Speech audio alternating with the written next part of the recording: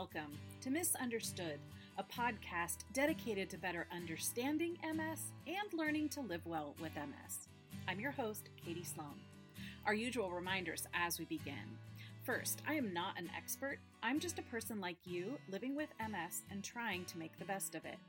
Misunderstood is based on my personal experience, what I've learned from my doctors, other care providers, and my own solutions-oriented research and pattern-finding obsession. While the majority of the information I share has been vetted by doctors, I am not a doctor. My intention is that you use the information shared here as a springboard for a discussion between you and your doctor regarding your future care options. And lastly, MS impacts each of us uniquely.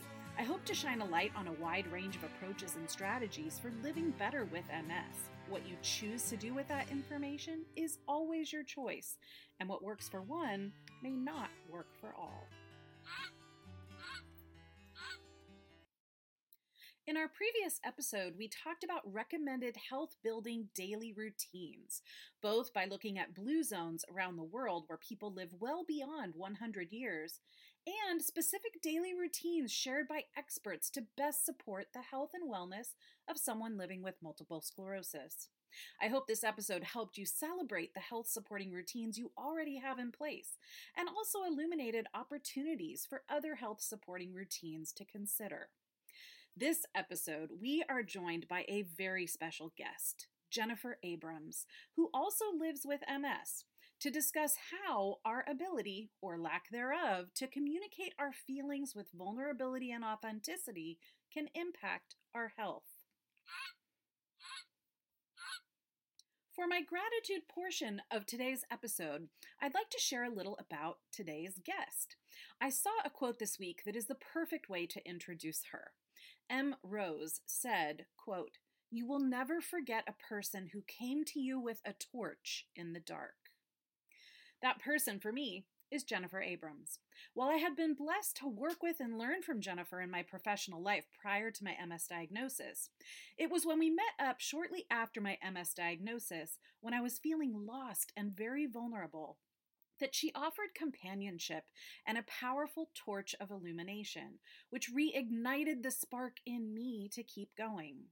She also gifted me with an important book, Pivot by Jenny Blake, which helped me internalize the belief that I could forge a new life, even when so much I loved had been lost with my disability retirement.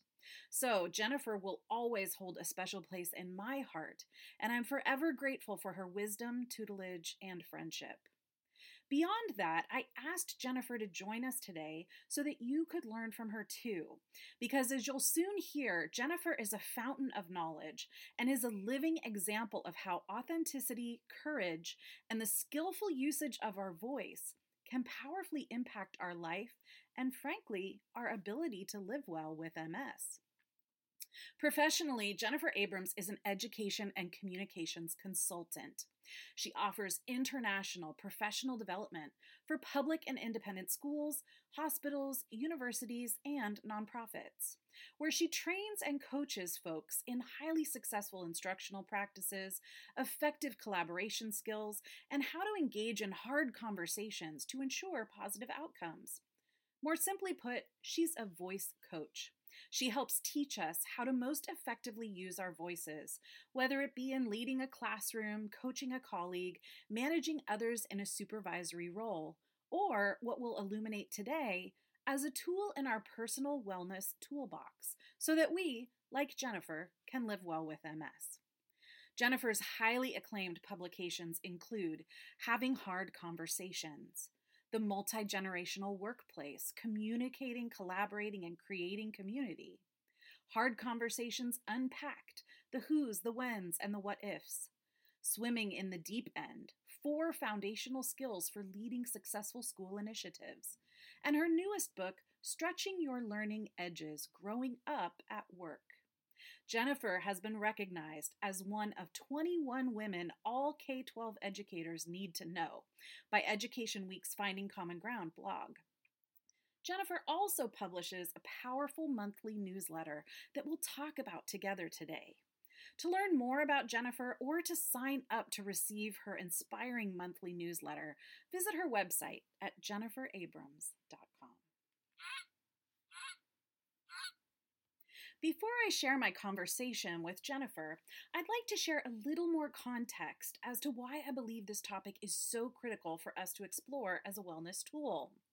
Over the years, as I've met and become close with more and more folks in our shared MS community, I am becoming increasingly aware of just how much our relationships impact our health in both positive and negative ways. Many of us report feeling misunderstood and have experienced somewhat of a pattern of engaging in relationships where there is unhealthy conflict, often beginning at a very young age or over a very long period of time. And many of us find the solace we seek in shared spaces with one another, where our fellow MS friends seem to better understand the hardships we face and are able to offer the type of support we crave. As someone obsessed with patterns and research, I naturally decided to dig into this topic. I'll share some of my research highlights here just to get us thinking about how communication and unhealthy conflict might be impacting us and either supporting or getting in the way of our healing efforts. Hot off the press in an article released just yesterday in Time magazine called Self Silencing is Making Women Sick, author, psychologist, and host of the Heal With It podcast, Maytal Eyal, writes about the dangers of our culture that rewards those, especially women, for being, quote, perpetually pleasant, self-sacrificing, and emotionally in control, and for always saying yes. She goes on to write what we know, that women account for almost 80% of people living with autoimmune diseases, and that genetic and hormonal factors alone are not the only factors at play. In fact, agreeability, extreme selflessness, and suppression of anger may predispose us to chronic illness and disease. I'll post this article on our Patreon page, accessible to all, in case you'd like to read more. What's important to know is that there's no shortage of convincing research on the importance of engaging in healthy conflict in relationships and its impact on wellness. In fact, I found so much compelling information that it may become its own episode in time. So stay tuned, but for now I'll include just a bit of the relevant data so that we all understand just how important the skills are that Jennifer will share with us today. And as I share, be thinking about how these descriptors resonate with you and your lived experience. By doing so, we can do a sort of relationship communication audit to explore which of our relationships are currently health supporting and which might benefit from some future adjustment. Good communication is a vital health skill. How we take in and distribute information has an impact on our health and impacts our interpersonal communication and our ability to resolve conflict. Strong communication skills reduce the number of disagreements people have, which keeps relationships more positive and helps build trust and mutual respect over time. Healthy relationships are protective in nature and enable us to live longer, happier lives. In fact, people in relationships with positive communication habits age approximately 0.95 years for every calendar year, in contrast to those in relationships with unhealthy communication habits, who age approximately 1.2 years for every calendar year. Holding in emotions often leads to highly stressful feelings of resentment and depression, and we know MS feeds on stress. Speaking our truth in the moment helps us release tension from the body, rather than bottling it up inside until we explode in anger or in illness. The body keeps the score, and feelings buried alive never die. Address these issues. Toxic relationships can take decades to take their toll. Dishonest conversation and betrayal results in life-altering mental and physical changes by activating our amygdala. This matters because our amygdala is involved in the regulation of autonomic and endocrine functions, such as decision-making, motivation, neuroplastic ability, and the activation of the fight-flight response. Neural emotion regulation in our amygdala and prefrontal cortex are recognized as the key mechanisms for depression, which we know is highly prevalent in our MS community. Healthy communication, being able to communicate our personal values, strengths, and needs, and align our actions to such, builds resilience. Resilience helps us adapt to changing situations in life, to overcome obstacles we encounter, and to help us achieve our goals and fulfill our life's purpose. Healthy communication helps us build deep relationships and develop a strong social support network. It also helps us balance taking care of our own needs while equally honoring the needs of others. Healthy communication skills enable us to say yes and no with love and without guilt or shame. Communication plays a role in health equity. When we or our physicians communicate in unhealthy ways, we are less likely to seek, receive, and exchange reliable health information. Communication skills matter deeply for both patients and physicians, and this is precisely why it's critical we each partner with a physician we trust and can engage with in healthy, honest, respectful communication. Healthy communication in relationships looks like all people sharing their thoughts and feelings, expressing their needs, setting healthy boundaries, and navigating relationship conflicts together with a common goal of repair after rupture. Operating in this way builds intimacy and trust and is health supporting. On the contrary, unhealthy communication in relationships results in one or more people feeling emotionally unsafe, disconnected, frustrated, demoralized, and lonely. Unhealthy communication patterns in relationships include toxic behaviors such as not listening, interrupting, offering unsolicited advice, speaking in aggressive tones, invalidating feelings, being defensive, lacking empathy, blaming, shaming, noticing and dwelling on only the negative, and so on. So, based on that brief overview, I'm hopeful we have a shared understanding that communication deeply matters, which is why I'm so excited to have Jennifer, a highly skilled communications expert who also lives with MS, join us today to discuss her area of expertise. Without further ado, let's listen in on our conversation. Jennifer, thank you so much for being here today. It's lovely to see you. I am excited to see you. Nice to see you again. Yes, it has been quite some time. I want to dive right in and ask you to share just a little bit about your personal MS story so that listeners can get to know you, a little bit about your journey and how MS has impacted you over time. Yeah, so I'm 56 now. I've had it since I was 31. I was teaching at the time. I was teaching high school. It was incredibly stressful. There were students that one woman brought to me that she wanted to kill herself. I was in the middle of a relationship that I didn't think I should be in, and I was breaking up. And it was an incredibly stressful time, which is how this all starts. Around that spring, as things were getting bad, my legs got tingly. And I went to the doc, who also diagnosed me as having a thyroid problem, because that's another autoimmune thing. And it had been in my family, very common, and put me on meds. And that lessened. And that was it, right? That was going to be it. That was just thyroid. And then I broke up with the boyfriend, and then I decided to leave teaching because it was just too stressful. And I woke up one morning and my eye, I can't remember, it might have been my left eye. I did like my whatever you squeeze for the eyelash curler, and it hurt. And within 24 hours, I presented with what we then discovered was optic neuritis. My eye went gray, and I didn't understand. And now all of this is going on. My father lives in Minnesota with my mother at the time. They're both passed now, and he had MS, but none of this was how he presented. So none of it made sense to him. And nobody said anything. And I went to an ophthalmologist, and my ophthalmologist was absent that day, and I had a substitute.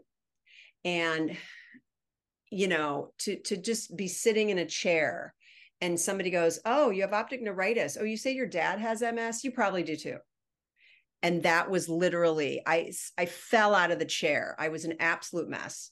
I brought the ex-boyfriend back in, who very generously waded through the whole diagnosis with me. I did not need a spinal tap because my MRI concluded with so many lesions that the doc said, yeah, you got it and you have it. And we're going to get you on Avonex was the first thing I went on. And so the boyfriend stayed with me through that whole time as I was like injecting oranges and trying to do all of that. And then we both looked at each other and I'm like, I didn't want to date you. And he goes, I know. And so and his sister had MS. So she totally got it. Anyway, we're still friends. That whole thing ended. And I left teaching and went into coaching new teachers that year and proceeded on to, I still take, I still get MRIs every year. But I have been in remission for over a decade at this point, never had a relapse. And I'm on a different medication now. And it's been, how long is that? 20 something years, right? What's super interesting is at 20 years, I said to my doctor, you should send me flowers. That I have been so on it and consistent. And he looked at me kind of funny, like, no, you should send me flowers. So the two of us we're great partners for many, many years as I kept going with the journey. But I am doing really well, and it changed the trajectory of my life. I can tell you that. It does, doesn't it? I often think that, MS, the symbol is the butterfly, and it's mostly because, the brain, the MRI looks like the butterfly wing. But I also think of metamorphosis because for me too, MS has totally shifted my life and given me an opportunity to do things that I wouldn't have done. So it's not all bad. Right. It's just very different. Right. So yeah. Thank you for sharing so vulnerably, especially around the diagnosis, because that's such a difficult time for so many of us, and they rarely get it right the first time. And I was blessed. I was just blessed that happened, but they didn't get it right with the thyroid thing. But once I got the MRI, it was so evident that it just went from there. So, but yeah, it was a 3 or 4 months, but yeah. Yeah. Did you know the average is about 3.5 years for most people to arrive at a diagnosis? So that time is just so tumultuous. And I'm glad you had support, even if it was, in the form of an ex-boyfriend. How wonderful people who come back into our lives and are there for a reason for us. Yeah, I was a teacher, right? So I was single, and I didn't want to inject alone a lot of the time. And so I had students, families, people who were doctors, people who were nearby neighbors, and they welcomed me to have dinner and do it in their home if I felt unsafe. And I got close to many families from the school because of it. It was a very scary experience to be going through alone. And so families who understood diagnoses of any type sort of welcomed me, and we would have dinner and I would shoot up, as I call it. Community and support is so important. And that's just a tribute to who you are as an educator, that you had people come out of the woodworks to kind of link arms and support you. I always tell listeners, don't suffer in isolation. There's so many of us out here that want to help support other people just starting out on the journey. Absolutely. For sure. I'm really glad also that you mentioned that you've drawn the line between stress and symptoms. Do you have anything else you want to say about that? Oh my God. So that is what absolutely, I think, sent me into, I've had 2 exacerbations since that. And the last exacerbation, I've got a shunt in my arm. I'm going to do Solomedrol 3 days because, that's the thing I was going to do. And I was like presenting, with and I was sitting down, doing it. Just my feet were up and I had like whatever, like little slippers on them because my feet weren't right.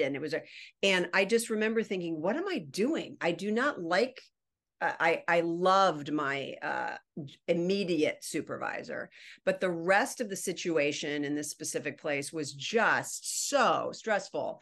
And I was like, this is not healthy. And what was ironic about the stress was, wouldn't it be stressful to not have healthcare? So it's stressful to stay when you need healthcare, and it's stressful if you don't stay when you don't know if you're going to have healthcare. So it was very interesting that I was just I was just like 2 years prior to Obamacare, and I was waiting and waiting. But because of Cobra and Cal Cobra, I was able to leave and then pay.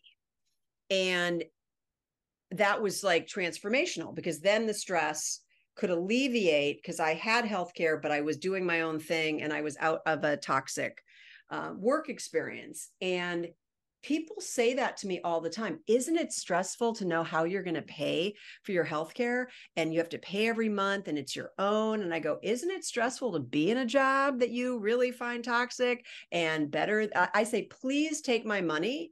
I do not want to be in those situations. And so I make very specific choices about travel, because I'm not going to tax my body emotionally, psychologically, or physically if I don't need to. And so, yeah, stress is hugely connected for me.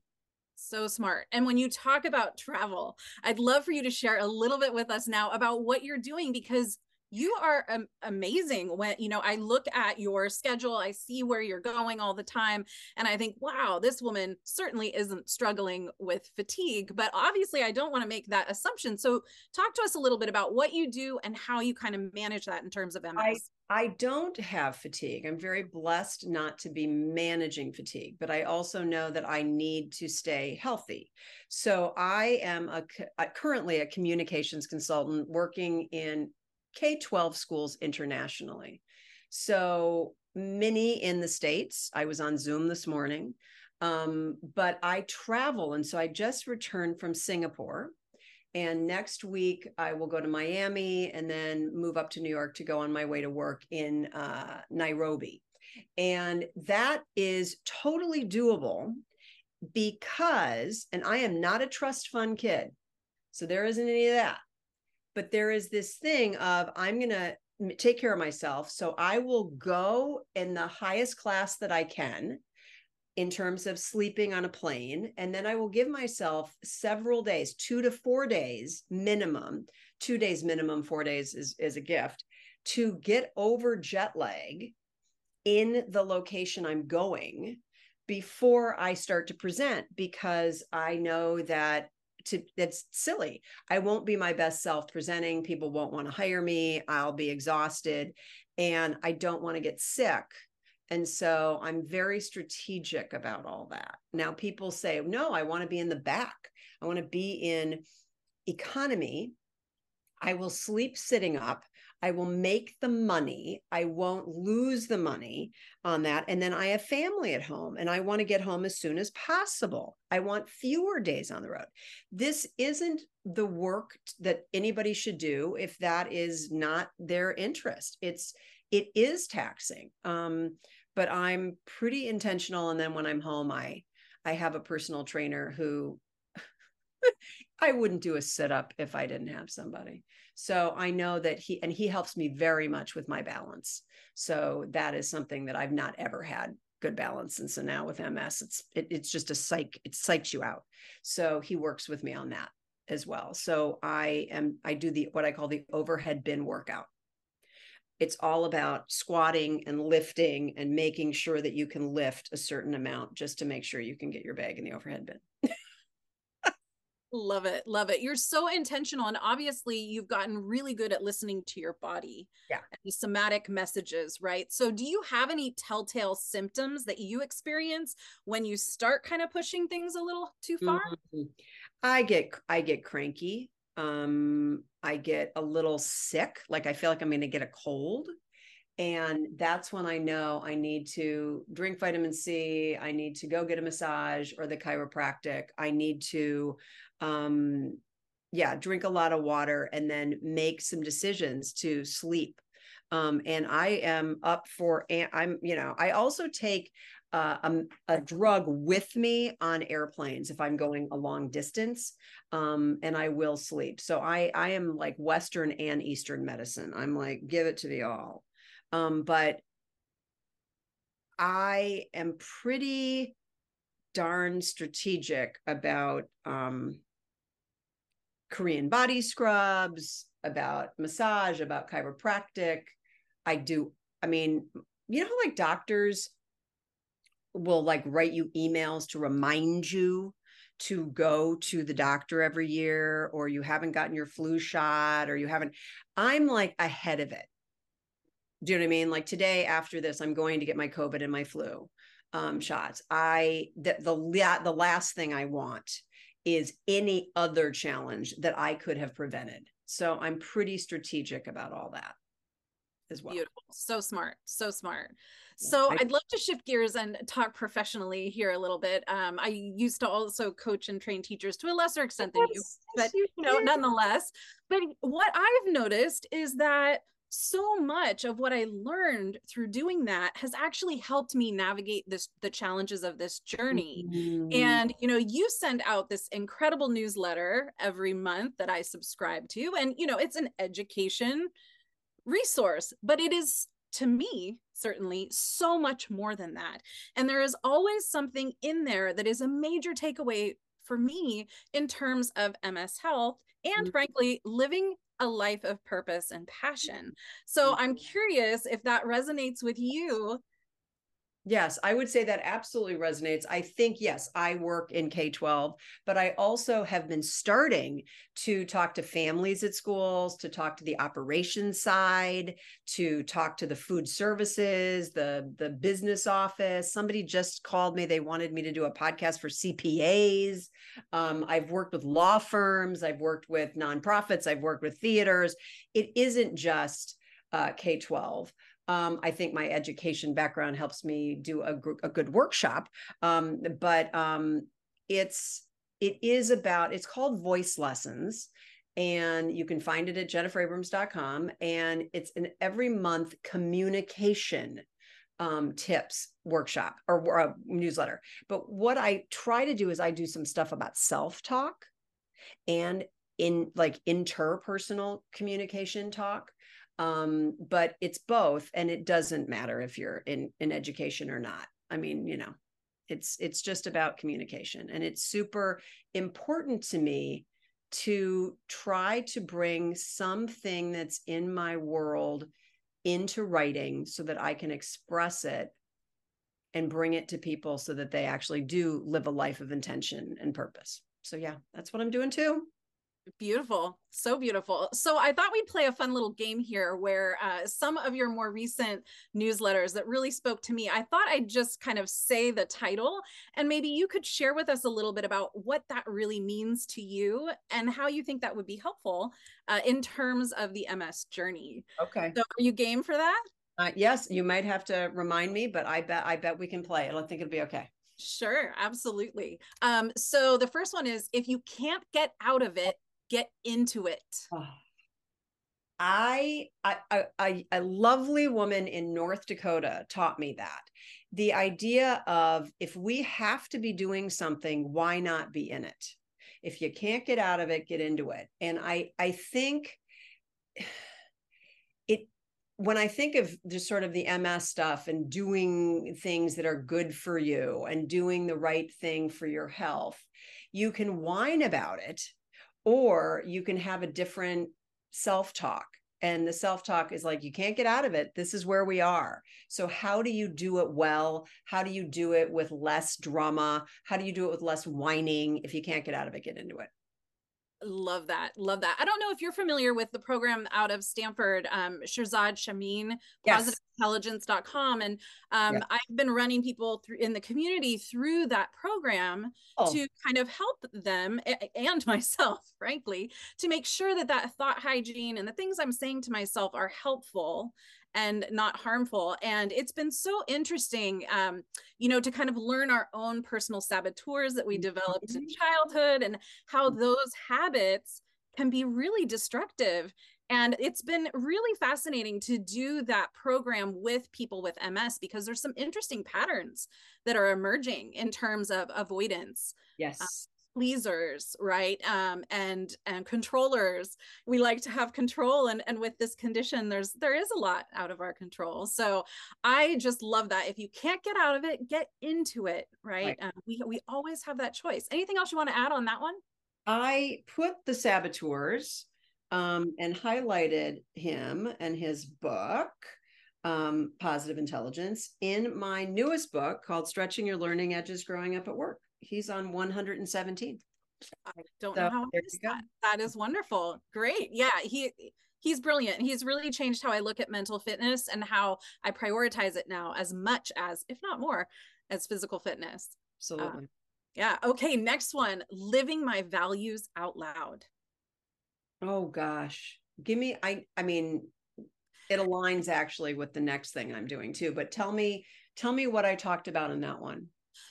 Just really priorities and what matters most. You know, so many people in this community have a real sense of overwhelm.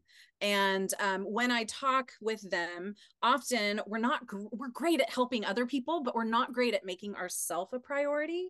And so Mm. we end up scheduling, and putting ourselves last. And so making sure that the things that matter most to us, family, health, you know, whatever it may be, if you're passionate about the environment, or for us, you know, equity and education, just making sure that we're living those values out loud. And I think I ended up saying in that one of my values was justice. yeah. And really even knowing your values is probably an incredibly good exercise for anybody to do. You can look up values quizzes online, but then to see, am I spending my day living in purpose and aligned with that? Because the pain, the mental stress, and the actual, thus, neurophysiological pain that we experience when we are living not in congruence with our values and not working with people that we see aligned can physically stress us out. And we're just not in sync. And I'm just not doing things if it doesn't really align as much. I am a very a strong progressive, and I've been invited to do work in different locations that have different values than mine, and I have to really figure out how to stay healthy and feel in alignment in those moments. And it's totally important to not judge that everybody in a given region is going to be a certain way or in a different school or whatever. But to me, it ends up just stressing my body if I don't understand what's not in alignment there. And so this is another thing we've talked about before. It's just as, if not more important, to learn what to say no to Yes. and what to say yes to. Absolutely. Absolutely. Because you'll sleep easier. You'll know you did the thing that was, it mattered to you. You did it in a way that you were in sync with your values, and you will feel less physical stress, even though this amorphous concept of a value is what we're talking about. I'm doing some work with Dr. David Rocks, a neurophysiology and a scarf, something called the scarf model. He wrote a book called Your Brain at Work, and it really is mind and body connection. So it's terribly important that we do both, because it's going to impact our body. And the further I get along on this journey, the more I realize just how critical that is. Yeah, it's right. I didn't realize that in the beginning. So the next one is actually kind of related. It's keep sweeping. And the quote in that was, you have more natural energy when you are clear with your environment, health and emotional balance, money and relationships. Talk to us a little bit about sweeping. So as a coach, I had a coach at one point, and I've had a coach, and many other people have supported me as thought partners for the last, 15 years. And one of the things that my first coach brought to me was something called the clean sweep. It was something that the belated Thomas Leonard from like Coach 101 or Coaching 101, I mean, he passed away, would talk about. And he was just like, my guess is he would just say, things will get more in alignment for you if you actually pay attention to all parts of your life. And I went back to it, and I was just like so proud of myself that I did. It took 10 years, but I did get in alignment with, is the place I'm living clean? Am I handling my budget well? Do I have friends in my life that really align with where I want to go? Am I traveling to where I want to be? Am I doing the work I want to be doing? And there are so many challenges that people have. They have families, and so they can't change their job, or they need the health insurance and they can't change their job, or somebody's, their family member is needing them at this specific time. And so there are many things to which the clean sweep, given the time that you're in, might not work, but there's so much within your control. And I think keep sweeping and get clear about what you're doing, or life will just overtake you. And then what are we doing? And then you'll go, wait a minute, what did I just do with my life? Yeah. Yes, so right. Wow. So that reminds me, are you familiar with Ken Wilber, his model of consciousness? Yes. Because he has the wake up, grow up, clean up, and show up. And, that cleanup piece has been a big part of my life the last couple of years, really working on shadow work and cleaning our basement. I wonder if you have anything along those lines you'd like to share. I haven't worked with Ken. I don't think I'm at a teal. I hope I'm at a teal. I mean, I know enough about Wilber's thing because I work in adult developmental theory as well. But I focus on either Robert Keegan's work on adult development or Suzanne Cook-Greuter's work. So all of these people have studied something that wasn't really studied till the 70s, which I think is super interesting, which is we just thought that adults were kind of done. And yet there's so much, as you said, shadow and psyche work and work that you can't see that actually impacts everything and thus impacts your body. And so that's what I'm doing these days, is I'm actually doing the work, but not Wilber's work. So I'd look forward to maybe discovering more from him and his developmental stages and stuff. I just love all the overlap from all of these experts. Every time I add one more of them to the layer, it just gets so much more clear for me. Yeah. So the next one is really related to that keep sweeping, and that's the open space or clearing. And one of the quotes you shared in that newsletter was the definition: an open space in a forest, especially one cleared for cultivation. I wondered what you have to share with us around that.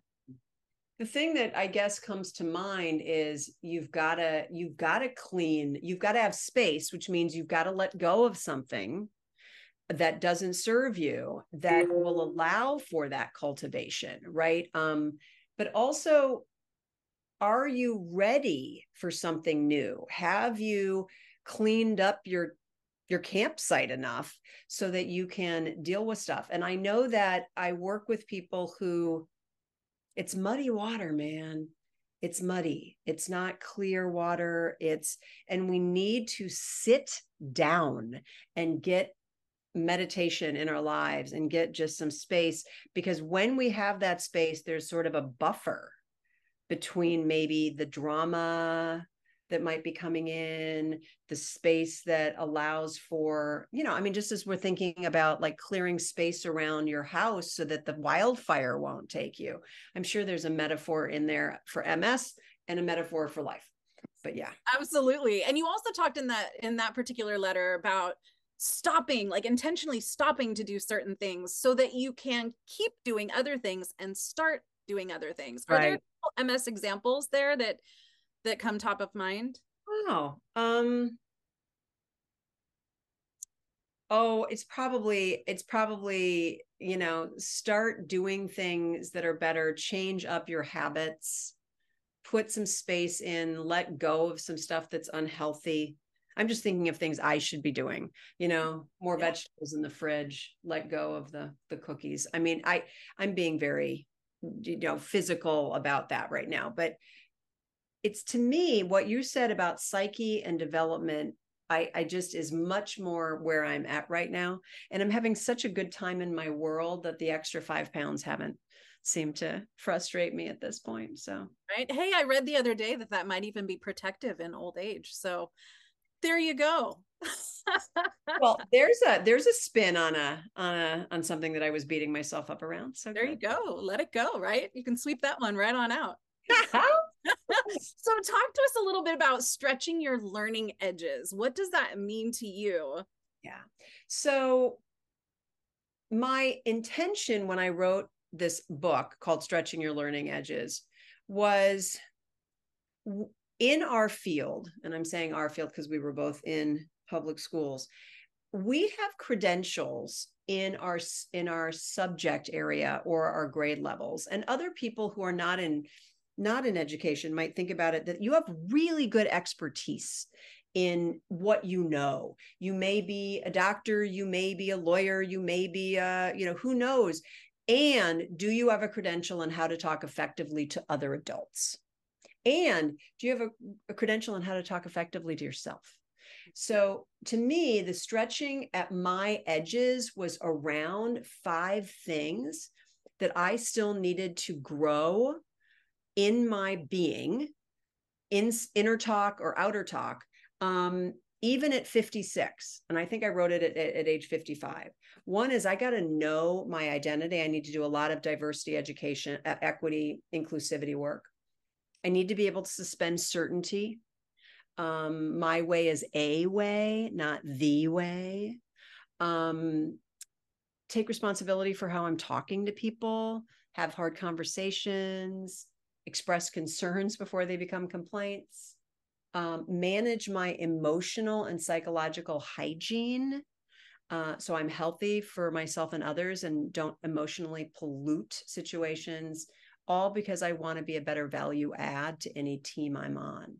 And I wrote that, and that's what I'm saying is that many of us have stretch edges in those places.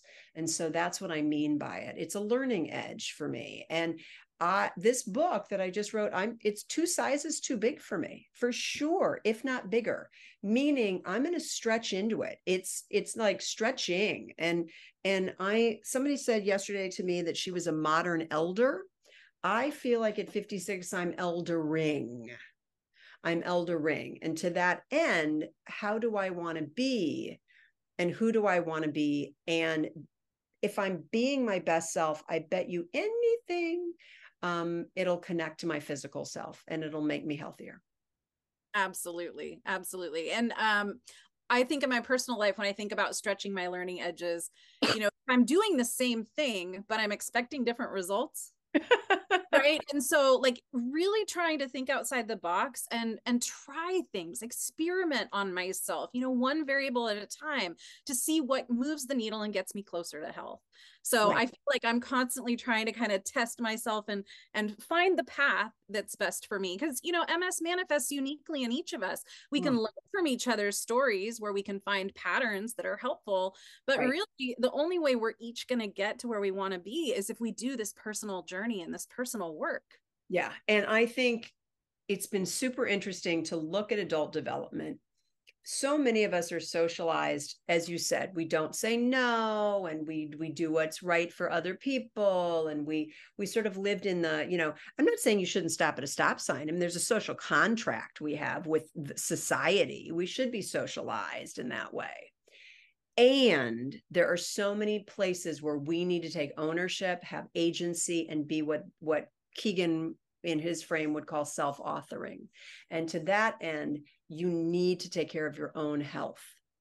And how do you take care of how you talk to each other, how you talk to another person, how you talk to yourself, how you take care of your body? That's really on you in a lot of ways. And it's so challenging to learn how much is really on us. And I remember we both had I think at the time that we were both in our own school district, we shared a superintendent.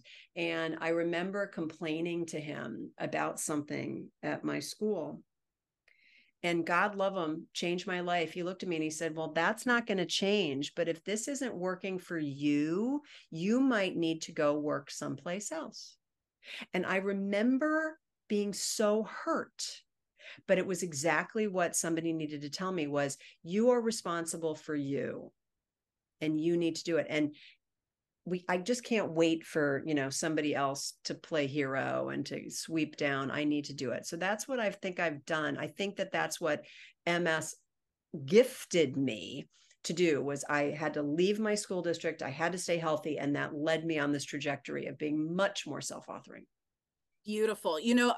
I've been studying the metaphysical manifestations of MS, and so much of it is pushing things under the rug and letting it go and not addressing it and internalizing it and holding it in our bodies as tension, pain, and everything. So yeah, absolutely. This is so much more important than I think many people realize, which is why I'm so excited you're here today.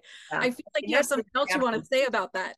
Yeah. Isn't that like Gabor Mate? I mean, the idea of sort of what traumas, and I'm not suggesting, I'm Eastern and Western medicine. I have this energy healer who is like, we'll just heal you with the East and the galaxy. And I go, and I'm going to take my medication and get MRIs. Like I'm still here in this body. The body happens to be on this planet. And so we will continue.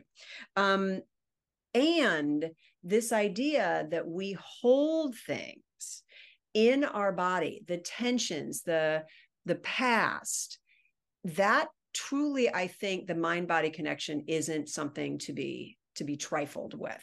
And so if we can work on anything, a metaphysical connection to MS, that's super interesting. Because I know that my brother had asthma and my mother, I mean, it's like you can look at what are the alignments of where it expresses itself and how it might be diminished if you can deal with your challenges, your shadows. It's all there. It's absolutely important. Yeah, the body keeps the score, feelings good, yep. All of that. Got those little symptom cards right here, and I pull them out at meetings all the time because it's just fascinating. And it's a reach for me. It's a reach. But the further I stretch myself and open my mind to Western and Eastern and find that balance and utilize the skills from both kind of sides, I just feel like it's leading me in a better and better direction. The body does keep score, though. It really does. It does. It does. So I have a couple more of your newsletters I want to talk about. Finding the good in the moment. And in this one, you talked about mud. Oh, good. Yeah. Am I taking way back? Yeah, no, I was just looking at, I was doing some work with a school district, or actually a county office, where they're doing some very bumpy road stuff. And there's a lot of changes, a physical location move, getting grants, managing a bunch of stuff, and it's all chaos. And I said, what we need to do is get into the muddy puddle. And so I showed a video from online. If you look up daddy and daughter in a muddy puddle, you're going to see, here we are in the mud. And this kid finds it just so unbelievably joyous. The father totally freaked out. He's going to ruin his shoes. There's nothing good in this mud anywhere.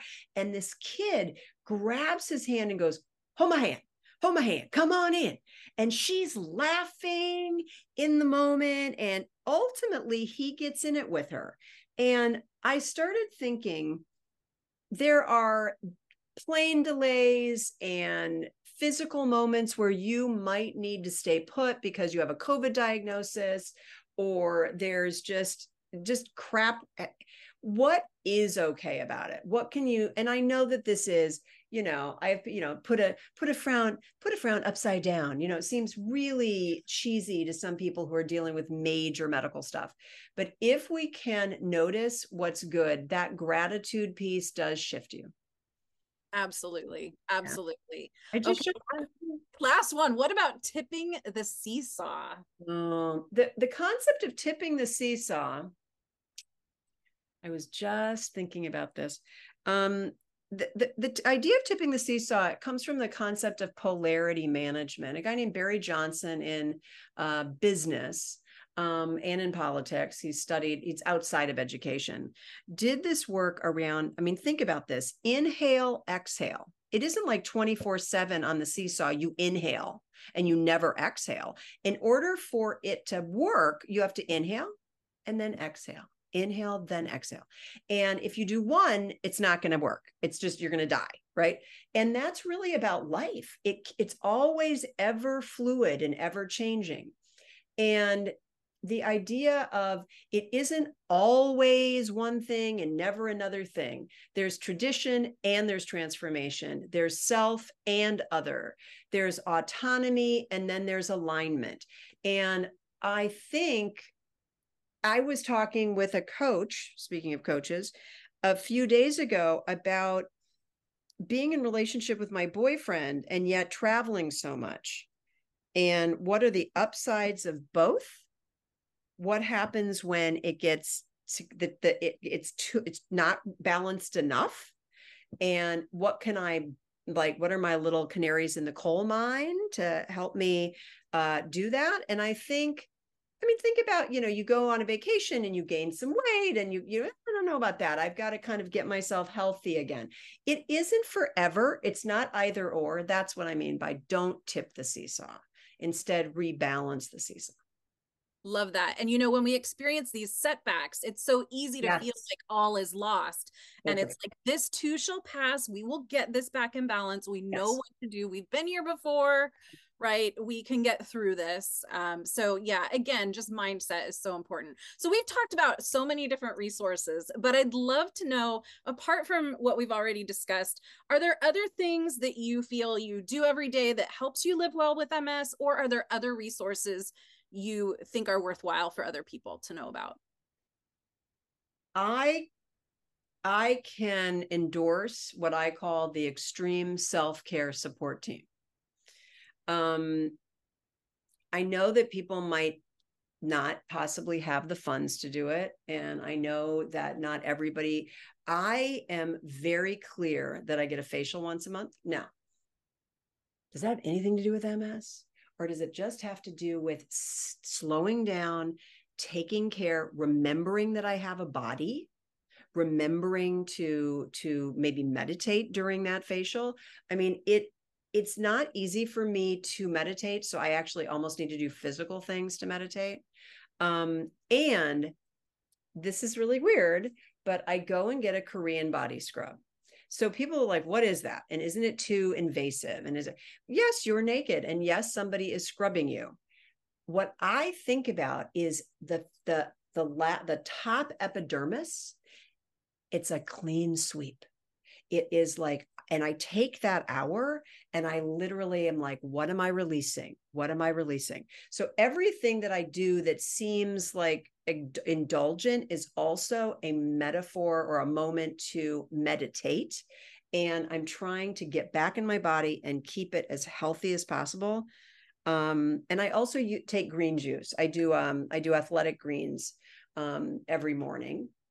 I don't do it every morning. I should be doing it more, but I have that. If you can get an integrative functional, care doc to support you, if you can, take time to do all that stuff, I physically think it's absolutely important for me, for my health.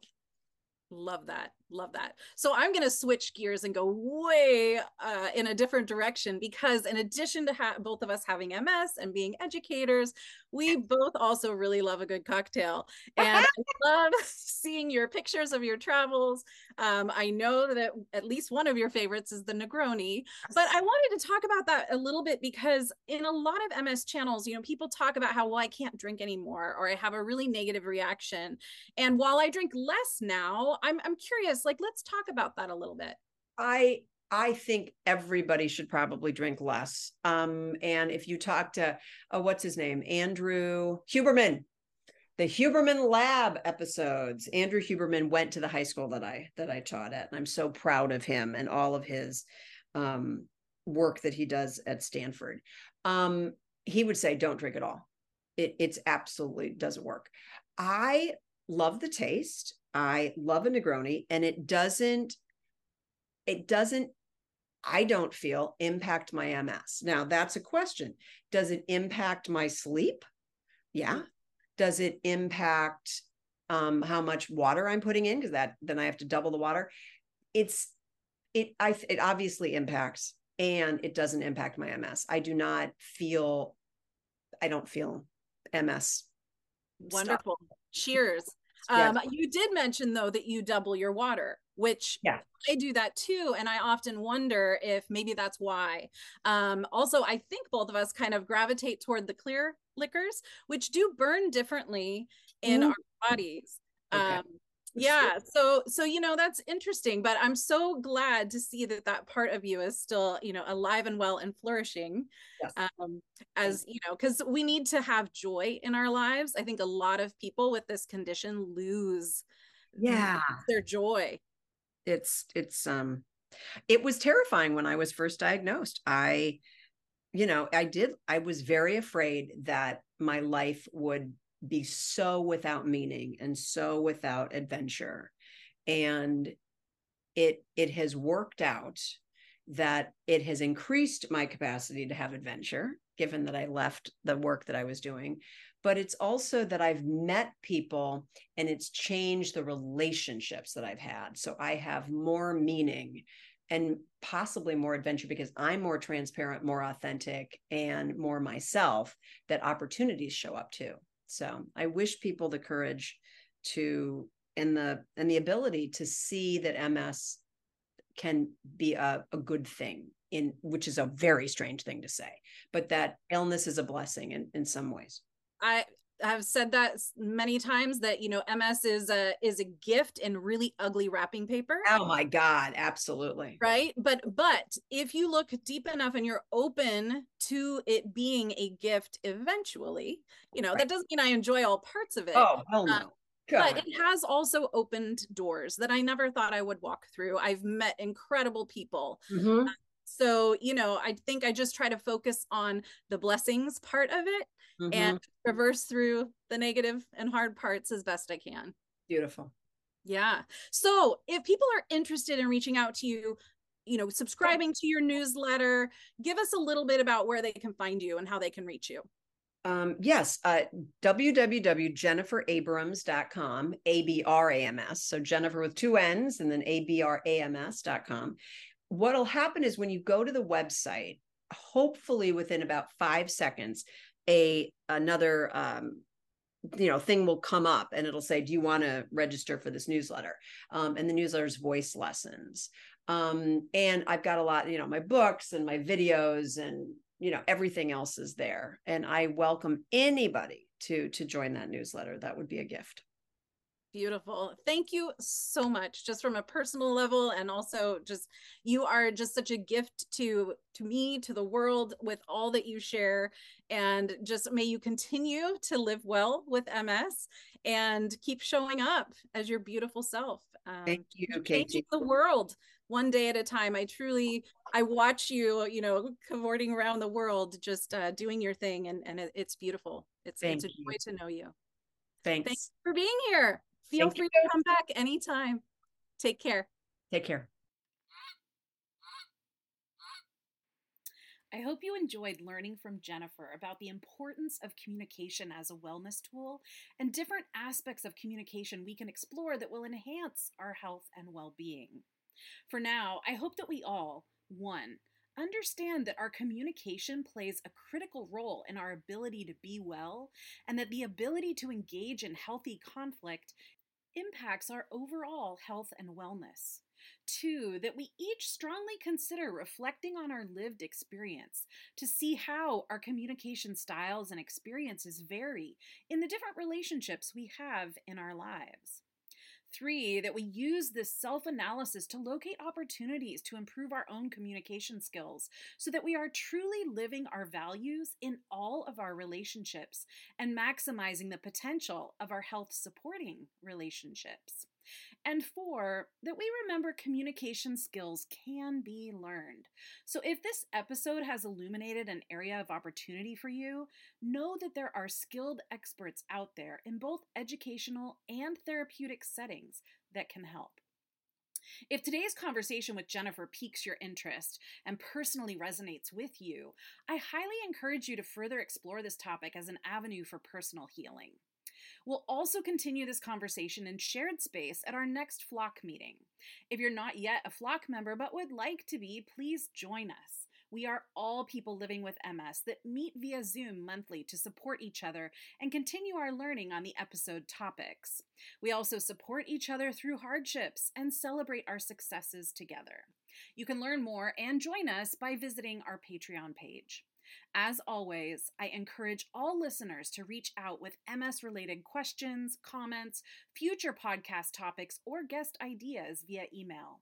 And lastly, remember, as we travel through life with MS, we're certain to hit some turbulence. We'll get through it, especially if we're flying together, supporting one another, and honking our encouragement.